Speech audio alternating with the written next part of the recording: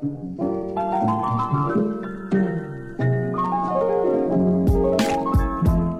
to the Ordinary Greatness podcast series by Gnarly, where we celebrate those who strive for better in even the smallest of goals. Any pursuit of greatness starts with something ordinary. I'm your host, Tak Shoji.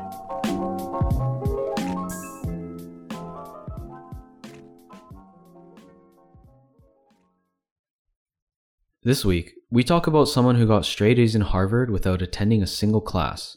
And when he was a kid, his parents thought he was practicing the piano and violin, but he tricked them by playing a recording of a prior practice session. He became one of the world's top entrepreneurs, not by chasing money, but by chasing the vision of happiness. His name is Tony Hsieh, the CEO of Zappos.com. Zappos is known primarily for its huge selection of online shoes, but what people at Zappos really pride themselves on is their incredible and unique customer service. Zappos is one of the best companies to work for because of its incredible company culture.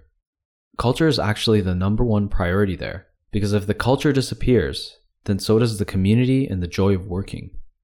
Tony left and sold a company he co-founded in 1996 called Link Exchange after 2 years for this reason.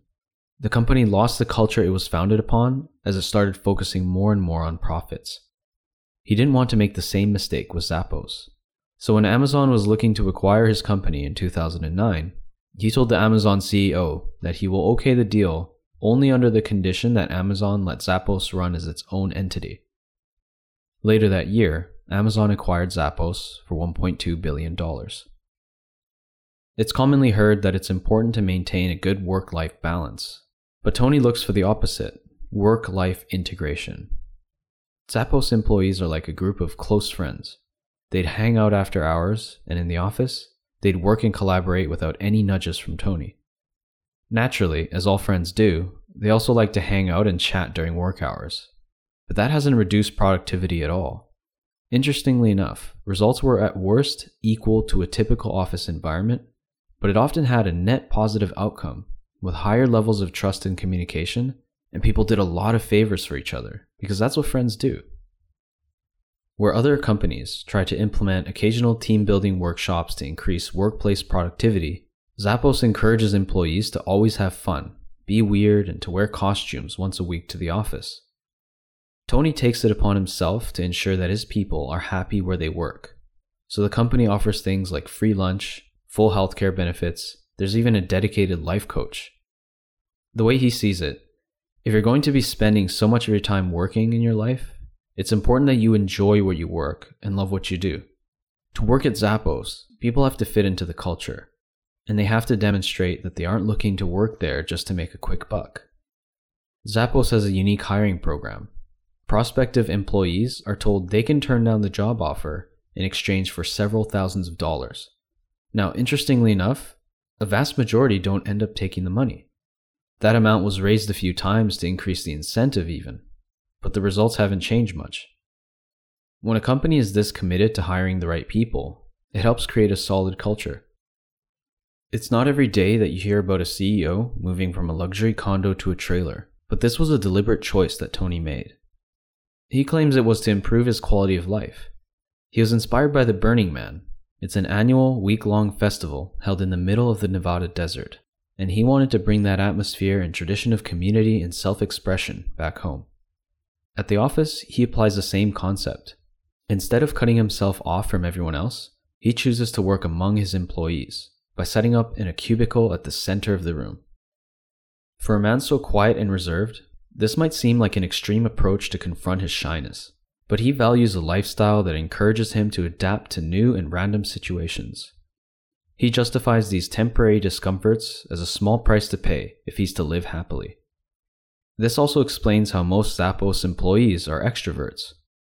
It's almost like he does this deliberately so he can feed off of their energy whenever he needs to.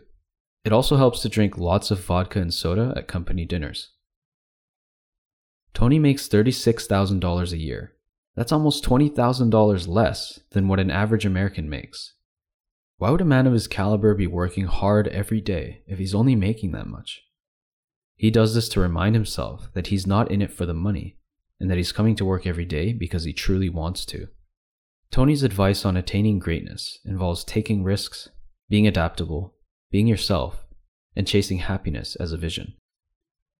Where many people try to succeed by playing it safe, Tony believes it's important to take risks in life. He uses poker as an analogy. If you only play hands that are certain to win, you won't be the best player or make the most money at the table. But that also doesn't mean you should play every single hand because you won't make any money. He suggests to always look for the high expected value. Even if you only have a 20% chance of winning, if the potential returns are going to be a lot higher than what was invested, it's worth betting on it. His rule of thumb is if you haven't experienced setbacks recently, then you haven't been taking enough risks. Setbacks and failures are all a part of a process leading to success. And when you're trying to solve a problem, it's not just about the solution itself. The very struggle and finding the solution and what you learn from that struggle also play a key role in your success. Tony uses the theory of evolution to emphasize the importance of adaptability. Darwin used to say that it's not the strongest or most intelligent species that survives the longest. It's the species most adaptable to change that outlasts all else. The key to adaptability is being self-aware. When you can admit your strengths and flaws and assess what you can improve, you'll always be capable of growth. But that goes away when you stop observing the impacts that you make on your surroundings. Companies that tend to get into trouble are those that fail to adapt to change or don't adapt quickly enough. Growing up, Tony's parents wanted him to become a doctor or an engineer, but he didn't like the idea of his life being decided by someone else. If he'd done that, he wouldn't have had the opportunity to deliver happiness to thousands of employees and customers. He relied on intuition to guide his decisions, and his interests always seemed to revolve around business, from selling worms as a kid to pizza in college. Continuing to pursue those interests instead of being discouraged by outside factors and opinions led him to where he is now.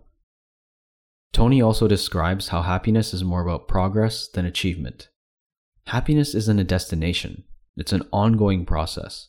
He says it's important to maximize happiness as opposed to making money or doing whatever else society expects you to do. Don't chase the money, chase the vision, which is doing what makes you happy. If there's something you'd gladly do for 10 years without making a single dime, that's what you should consider doing as a career. Money has a tendency to follow those that are passionate and really focused on achieving their goals.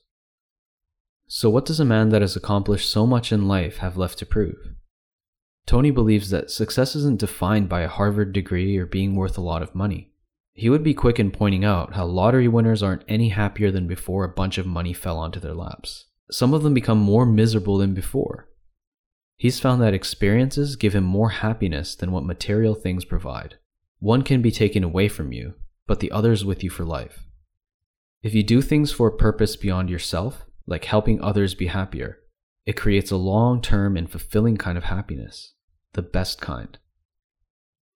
Tony's ultimate definition of success is finding out whether he'd still be happy if he lost everything in his life. He says that seems like a fun challenge. For more content like this, please visit our website, gnarlyproject.com. You can also find us on Instagram at gnarlyproject. Thanks for listening.